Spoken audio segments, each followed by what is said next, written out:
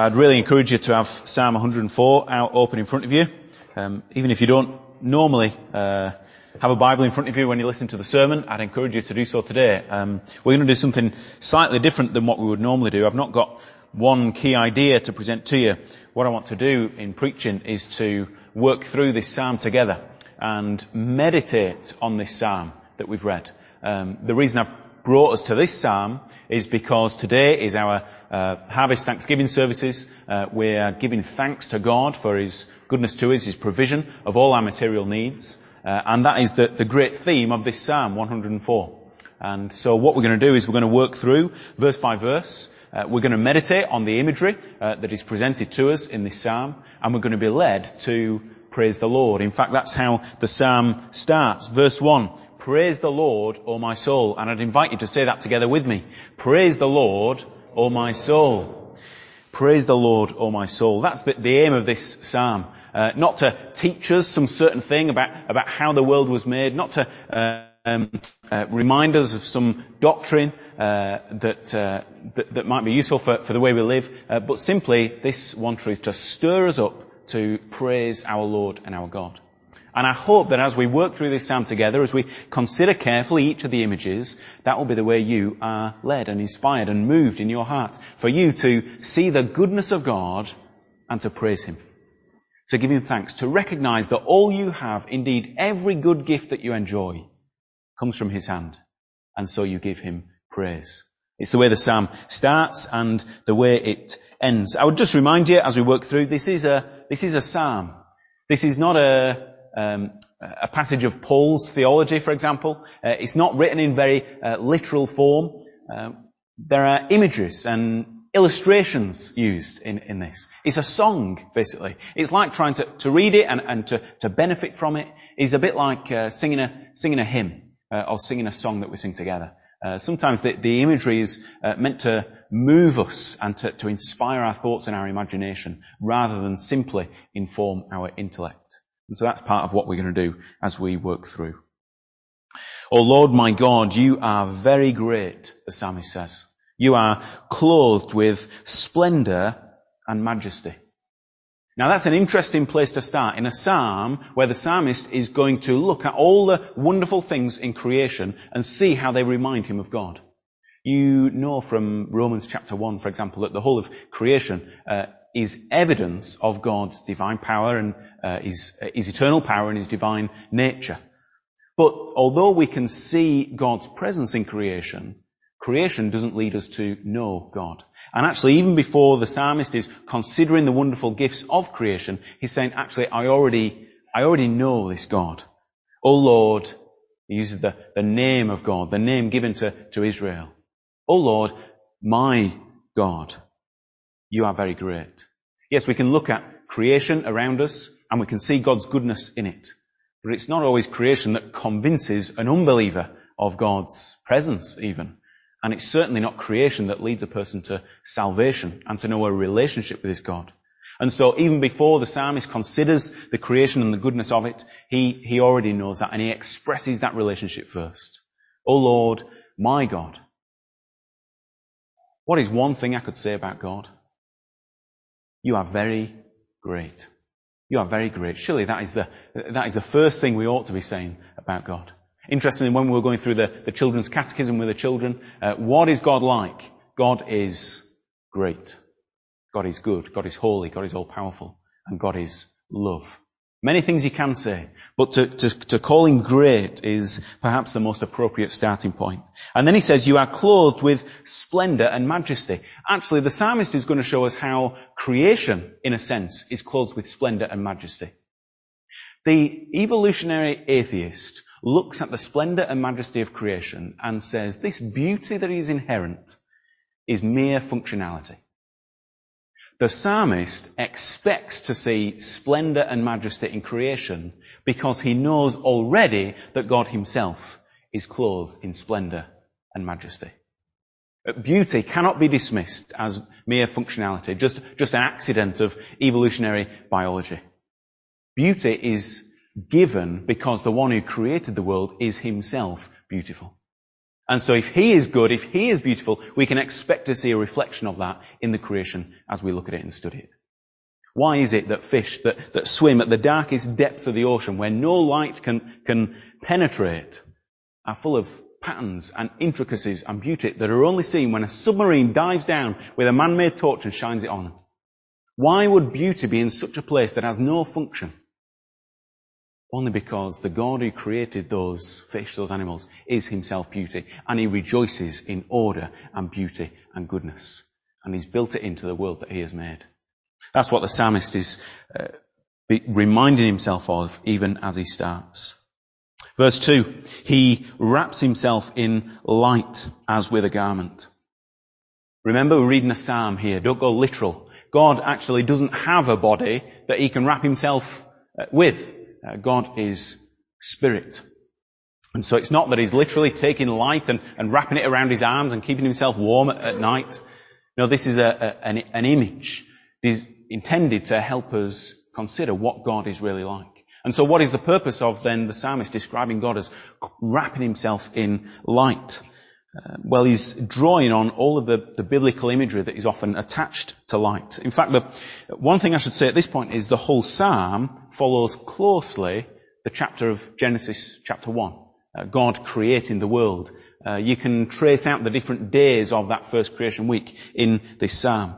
And here right at the beginning, he brings in this idea of light. Of course, that's what God did on the first day. He said, let there be light. And he separated light from darkness. But as well as light in the Bible being a physical thing, the way that we see, light is also equated with righteousness, that which is good and holy. And so to describe God as being clothed with light is to say God is himself righteous. God is himself good. Darkness becomes a symbol for wickedness, and light is a symbol for God's goodness or righteousness. And think of the imagery that's included here. Imagine what it would look like if you could see this God who is wrapped in light. Think of it just on the basis of the light that we do see. It comes from the sun. Do you know, yesterday when I was preparing, I had a go at looking at the sun. Okay, you can't do it. And it's not just that you can't do it because it's too bright and you can't see any definition there. You can't do it because it hurts. There's so much light coming in. You literally can't put your eyes on the sun. I don't recommend you try it. It's a silly thing to do really, but I thought, in the interest of the sermon, I thought I'd better give it a go. To look at the sun, it hurts your eyes. You have to turn away. It's a reflex reaction. And yet, that light that is coming from the sun is the only way that we can see. In a similar way, how do we know what is good in this world? How do we know what is a morally upright thing to do? How do we know what is worth living for? We know what goodness is because it comes from God himself. He is the source of goodness, just like the sun is the source of our light. But what would it be like if you could see the fullness of the goodness of God? Not just goodness of God reflected in creation, not just goodness of God bouncing off his people here on earth, but if you could gaze at the goodness of God directly, it would hurt. It would burn your eyes, as it were. And so in 1 Timothy in the New Testament, Paul describes God as being the God who lives in unapproachable light. You can't see him because of his goodness. Not because he is other, but because his goodness is so good that it hurts our sinful and weak hearts and minds to dwell upon him and to consider him. Verse 3. He stretches out the heavens like a tent. He lays the beams of his upper chambers on their waters. If you know me and my family, you know we really love going camping. And we've been camping ever since we've been married, me and Rachel. We take the children now. And there's this funny thing that happens when you go to campsites.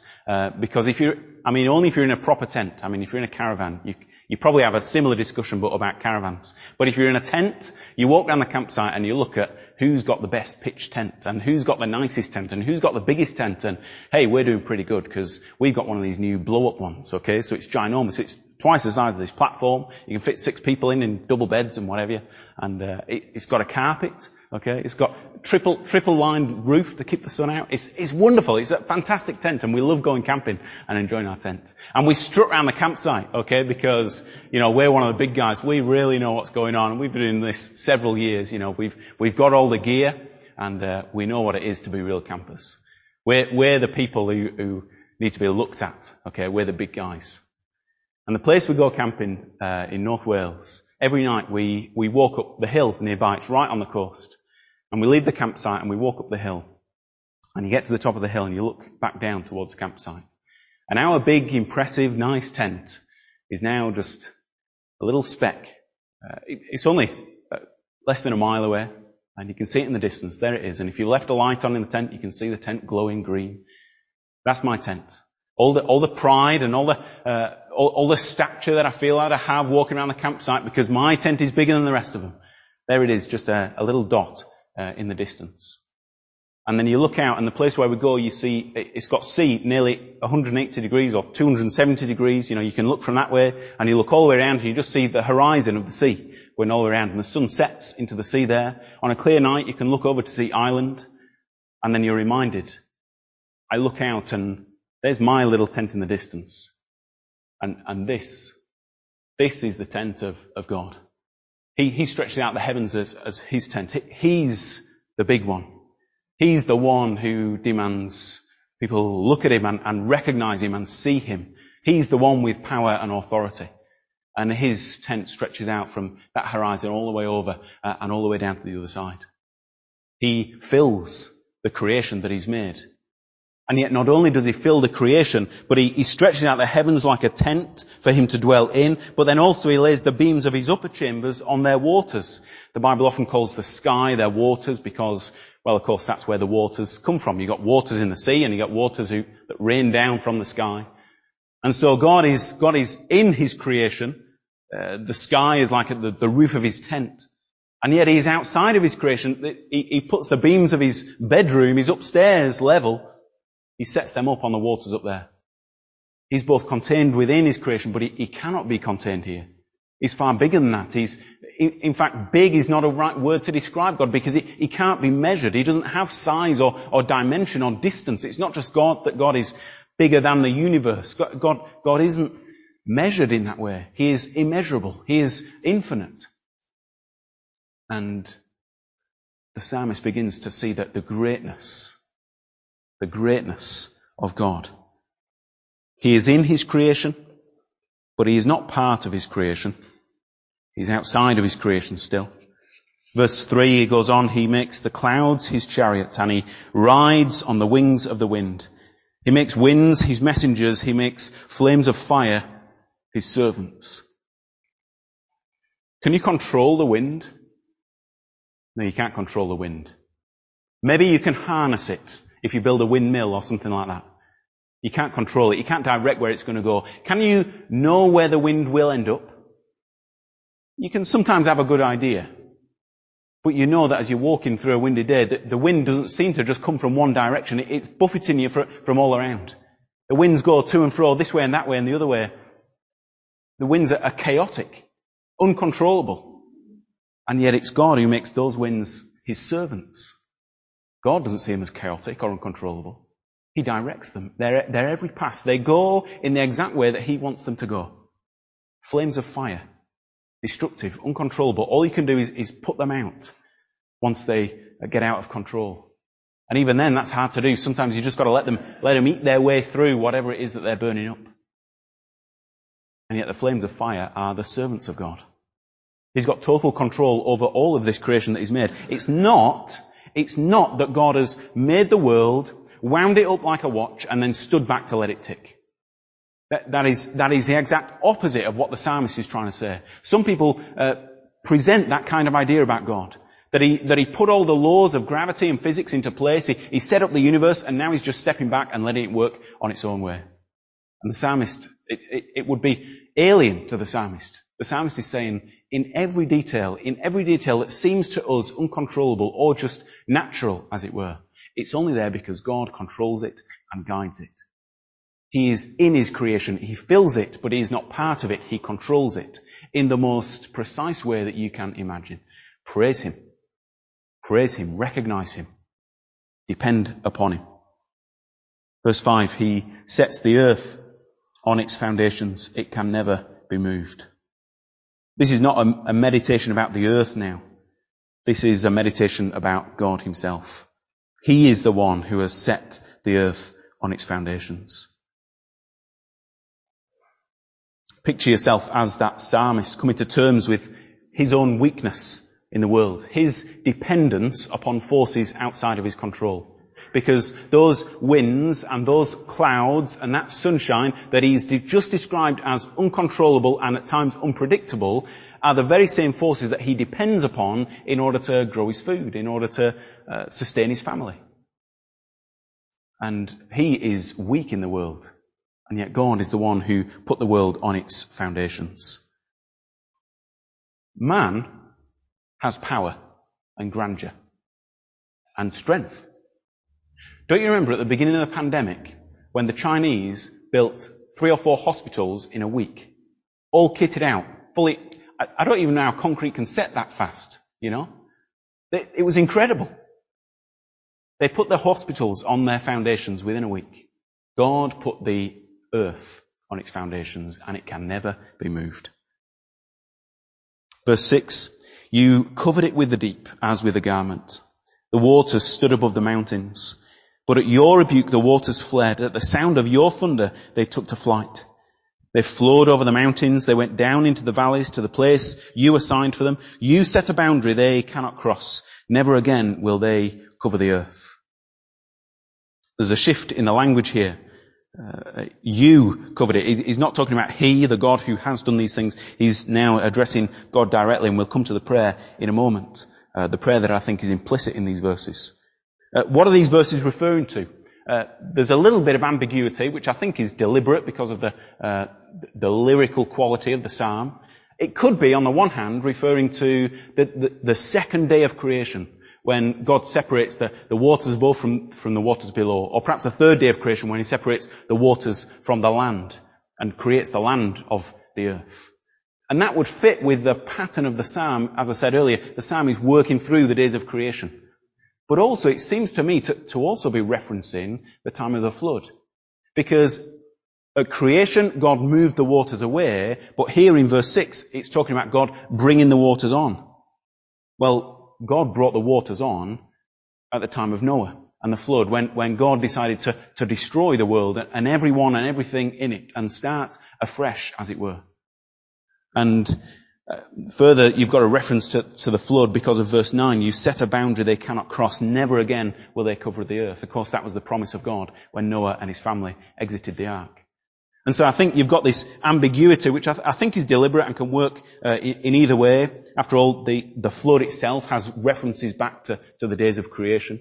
And the psalmist is considering that even in that catastrophic destruction, the time when God, you can almost imagine him stepping back and just throwing the waters over the creation in order for it to do its destructive work. The psalmist is saying that's not how it happened. God brought the waters, but he wasn't just throwing them on and letting them do the work. He sent the waters. He knew where they were going to go. He covered it as with a garment. And then at God's rebuke, the waters fled. They flowed over the mountains and down into the valleys to the place that you assigned for them. Even in this act of destruction and catastrophe, God was entirely in control of all that was going on. And then verse 9, he says, you set a boundary they cannot cross. Never again will they cover the earth. And I think this is the prayer of the psalmist in these verses. I think he's offering up this promise to God and saying, please God, don't forget that promise that you made. When you look through the Old Testament, you see a number of different times God judging cities, people. You see it at the flood, for example. Why did God send the flood? We saw the verse this morning. Because the heart of man was inclined towards evil, even from childhood. And so God sent the flood as destruction, as judgment upon the people. You see it happen again at times like Sodom and Gomorrah would be another classic example. Now, why is it that God doesn't send judgment today? Why don't we see cities being burned down and fire raining down from heaven? Is it because that people have got better? That we've got better hearts? That we're not quite as evil as we once were? That's not the case. Our hearts haven't changed, and if anything, our hearts are more likely, even more inclined to sin than they once were, as sin over the years has done its work on taking grip of the whole of the human race. It's not because humanity is better that God has stopped sending the fire on cities. Is it because God has changed? Maybe he's become more patient. The very suggestion is anathema. God does not change. He never has changed. Jesus Christ is the same yesterday, today, and forever. The reason, I think, is that God has sent his judgment, actually, but not upon the cities, upon one person, upon the Lord Jesus Christ. And so even for those who deserve the judgment of God, now there is mercy, not because of anything they've done, not because of that they are better, not because God has changed and decided, I'm going to turn a blind eye to this, but because Jesus Christ has borne the full brunt of God's anger and his judgment. And so there is mercy and there is freedom for us in Christ. God is patient with us, allowing us time to turn to Christ before his final act of judgment comes. Verse 10. He makes springs pour water into the ravines. It flows between the mountains. They give water to all the beasts of the field. The wild donkeys quench their thirst. The birds of the air nest by the waters. They sing among the branches. He waters the mountains from his upper chambers, and the earth is satisfied by the fruit of his work.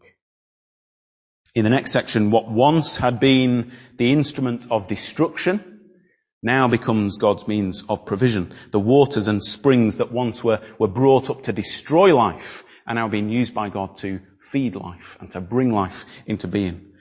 From the source of life, that one who is wrapped in light, now sends life out, trickling down into the world.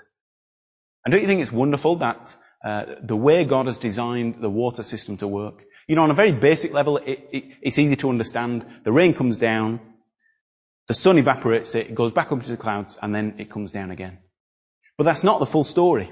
And if you've ever been walking up in the Peak District or in the Lake District or in the hills, or there'll be some here who've been up to the Alps, I'm sure, you know that right at the top of the mountains, even on the sunniest, clearest day, you've got rivers trickling down.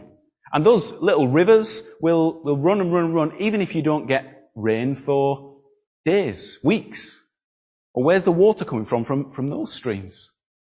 God has designed it so that water springs up from the ground. And he springs up the springs, not at the bottom in the valleys, but he springs up the springs up at the top of the mountains.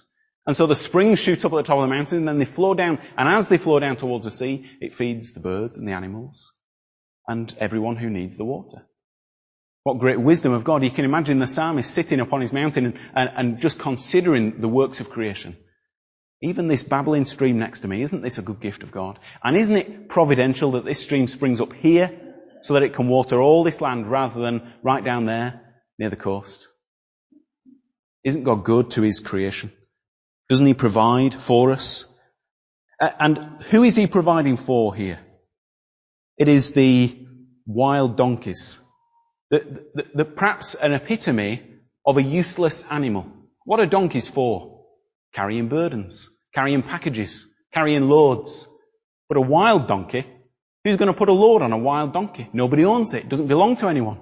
It's not going to respond to the bridle. So you've got this most useless animal, and yet God cares for it.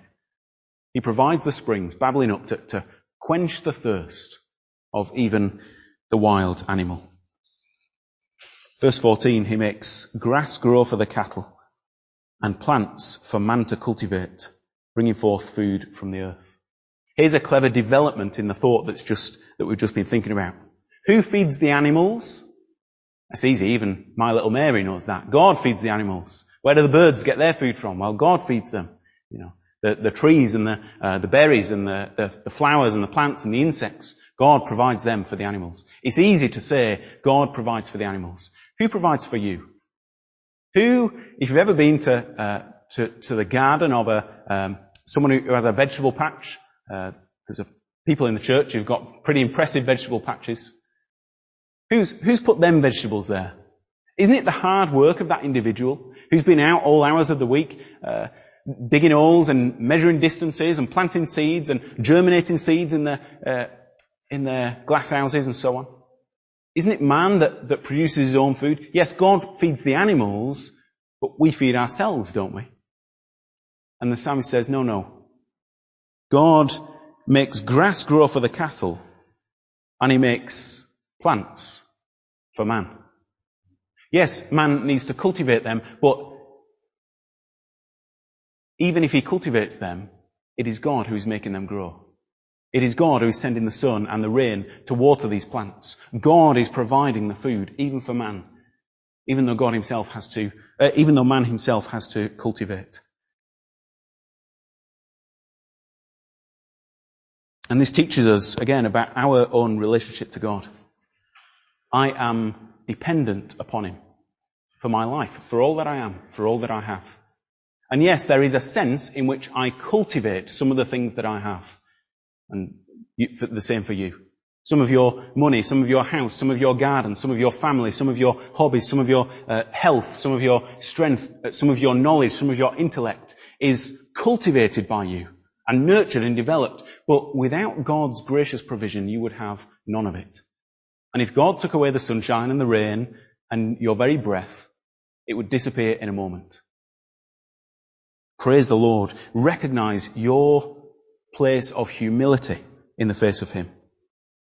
God provides the food for man. But what kind of food is it that God provides? Verse 15, wine that gladdens the heart of man, oil to make his face shine, and bread that sustains his heart.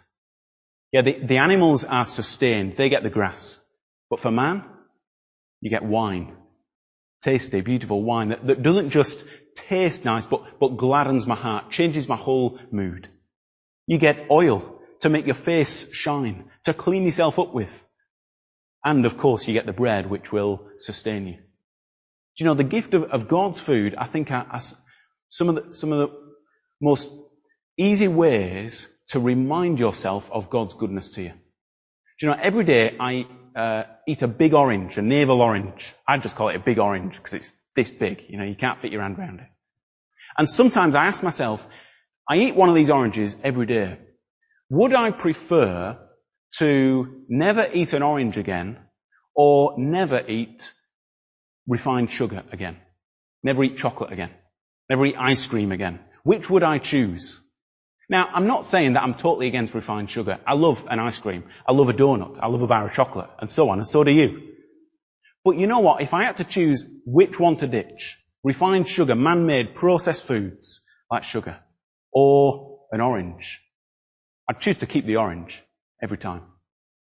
Do you know, when you eat the man-made processed things that in a sense we have created, we have cultivated, as it were, when we eat them, you taste it and it tastes wonderful. It tastes really nice, sweet and fresh and tasty. But the next time you need a little bit more of it to get the same hit. And the next time you need a little bit more of it to get the same. And the taste of it dulls over time. And not only does it dull its own taste, but it dulls your taste towards other foods. You know, when you eat an orange, you can have one every day for 6 months, and every day it can taste wonderful and leave you gasping for tomorrow's lunchtime. It's just so juicy and so fresh and so tasty. Now for me it's oranges. I just love oranges. But for you it might be a mango. You know, people speak about mangoes, okay? And think about all these fruits that we have, how tasty they are, how fresh they are, how good they are. This is God's good gift to us to enjoy. And think about how He's designed them. How they're most often just the perfect portion size. How they're very conveniently packaged for us. You know, Ray Comfort has the American evangelist, has a little skit that he talks about a banana. He says, pick up a banana and it's a real problem for the atheist. Take a banana, it's non-slip grip packaging, so it's not going to fall out your hand, okay? And it's nicely protected. You don't need to put it in any sort of box or plastic wrapper to get it round to your lunch with you. And it's got a little tab just at the top so you can open it nice and easily, just like a can of Coke has. And it's even got a best before date on it. You know, if it's green, it's not ready yet. If it's yellow, it's just right. And if it's black, you've missed it, okay? And it curves nicely towards your mouth so you can see what's going on as well as getting it in your mouth, without getting it all over yourself. I don't think necessarily an argument like that is proof of God's design in the world. To make an argument, someone would just come back and say, well, what was he doing with the apple then? That's none of those things. But at least it's a reminder, an indicator to us that yes, God's gift to us, the gifts of food, the gifts of sustenance, His provision towards us are not basic. They're not mere sustenance. They're full of goodness. Because He Himself is good. And because He cares for you. He doesn't just want you to exist. He wants you to thrive and enjoy all the good gifts that He shares with you. I need to pick up the pace. Verse 16, the trees of the Lord are well watered, the cedars of Lebanon that He planted. There the birds make their nest, the stork has its home in the pine trees, the high mountains belong to the wild goats, the crags are a refuge for the cornies. We read this morning a passage from Luke where Jesus tells His followers not to worry about food and about clothing because God will provide. If He provides for the animals, won't He also provide for you? And I think that's basically the same as what's going on here. Doesn't God provide well for the animals? What is the most majestic place that you could live? What is the most secure place that you could live? The high mountains, the tops of the Alps. Imagine having your home at the top of Mont Blanc. That's where the mountain goats live. The mountain goats, God has provided such a place for their home. Such a defense for the coney, or the rock badger, depending on your footnote. A defenseless animal. And yet he lives in this fortress of the crags of the mountain. God provides for him. When you go into Bradgate Park, the Newtown Linford entrance, some of those really big tall pine trees near the river, just by the open section, they're cedars of Lebanon. The wood of those cedars was some of the most prized wood of all the types of wood you can get in Bible times. And Solomon's palace was panelled in cedar. And it's got this great scent that not only smells beautiful, but also keeps out moths. And so your wardrobe you're not going to get moths in your wardrobe. Those cedars, the tops of those cedars is where the birds make their nest. Those cedars have stood for perhaps hundreds of years, never once fallen over, and the birds have their nests up there. Bradgate Hall, in the middle of Bradgate Park, as beautiful as it must once have been, with all its marble flooring and beautiful kitchens and beautiful decoration and so on, lasted 200 years. There's oak trees in Bradgate Park that have lasted 700 years. God provides a good, safe place for His animals to live. Will He not also provide for you with overabundant measures of goodness? Verse 19, the moon marks off the seasons, the sun knows when to go down. You bring darkness, it becomes night, and all the beasts of the forest prowl. The lions roar for their prey and seek food from God. The sun rises and they steal away. They return and lie down in their dens. Then man goes out to his work, to his labour until evening. Have you ever wondered why we sleep? Doesn't it strike you as odd that every night, every person in Loughborough, you could say, in the world, you could say, every person, within reason, I suppose. I know some people do night shifts and so on, and some people have insomnia and whatever. But you get the idea. Every night, every person stops what they're doing, gets in bed to sleep. Not just every person, every animal does the same. Every plant does the same. Why do we sleep? Why has God designed creation so that we need sleep in order to function properly? I think it's just a little thorn in our side saying, you're not God. You're not in control. You can't keep going. I never sleep, but you need to. And if even you miss your sleep for 8 hours, just 8 hours delay of your daily sleep, you're going to feel terrible. Can you imagine trying to do 2 days in a row without your sleep? Can you imagine trying to work all the way through the night without your sleep? You'll feel dreadful. I think it's God saying you need it. And sleep, although it's a goad in that way, I think, it's also a gift.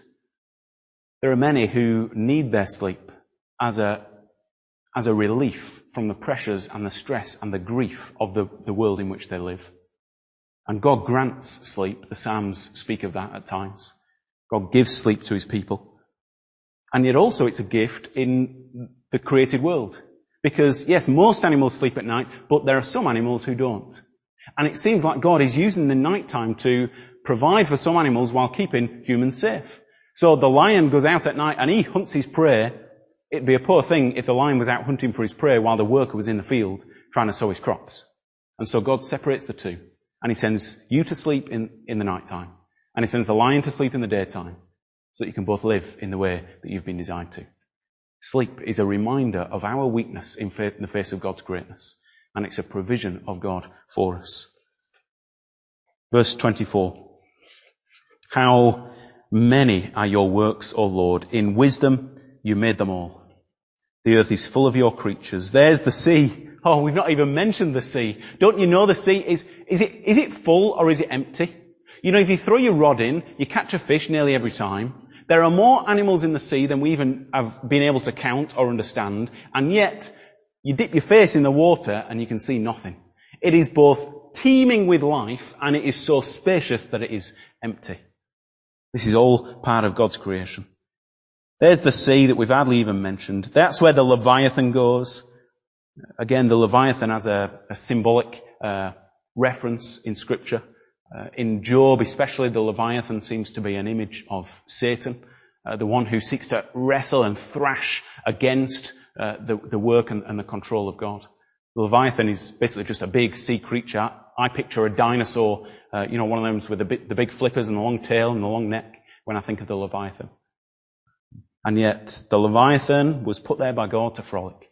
Even he has his boundaries set and limited by the God who is in control of all things. Even Satan, who only seeks to thrash and destroy the world that God has created, has been limited by his very nature. Because he is not God. He doesn't have the run of creation like God does, who has made the heavens his tent. Verse 27, these all look to you to give them their food at the proper time. When you give it, they gather it up. When you open your hand, they are satisfied with good things. Now he's coming to the summary of his meditation.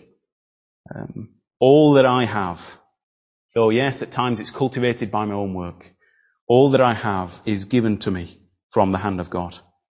God opens his hand and I am satisfied with good things. Verse 29, when he hides his face, we are terrified. Not everything in this world is rosy and good. And at times it does seem like God turns his face away and terror falls on us and terror falls on his creation. And amid all the beauty and all the joy and all the goodness, there are still moments of darkness. Death eventually brings it all to naught. It doesn't eliminate us, but it returns us to the dust from which we were made. Again, a reminder that you are not God. You are not like him. What would God return to if he was ever killed? Of course, he can't be killed. He's not matter. He's not material. When you are killed, you return to that from which you were taken. You return to dust.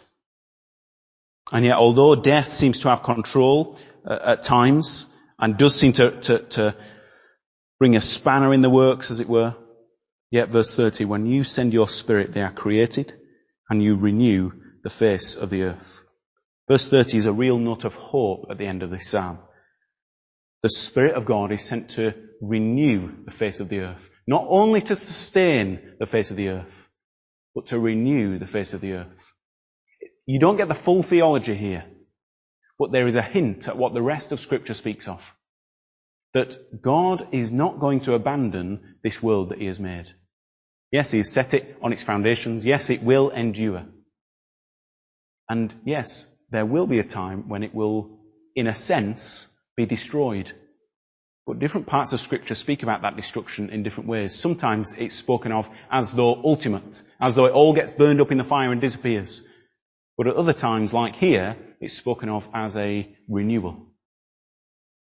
God is not going to abandon creation. The plan of your salvation is not that you are whisked away to some other spiritual, non-physical place. The physical world is not a bad thing to be avoided or hated. It is part of what God is redeeming in and through the Lord Jesus Christ. But it will need to be renewed. And it can be renewed by the work of the Spirit. Where is the Spirit now? Where has He begun that work of renewal? Here. This evening.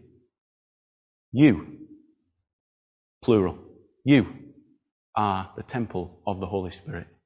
This is where He has begun that work of renewal.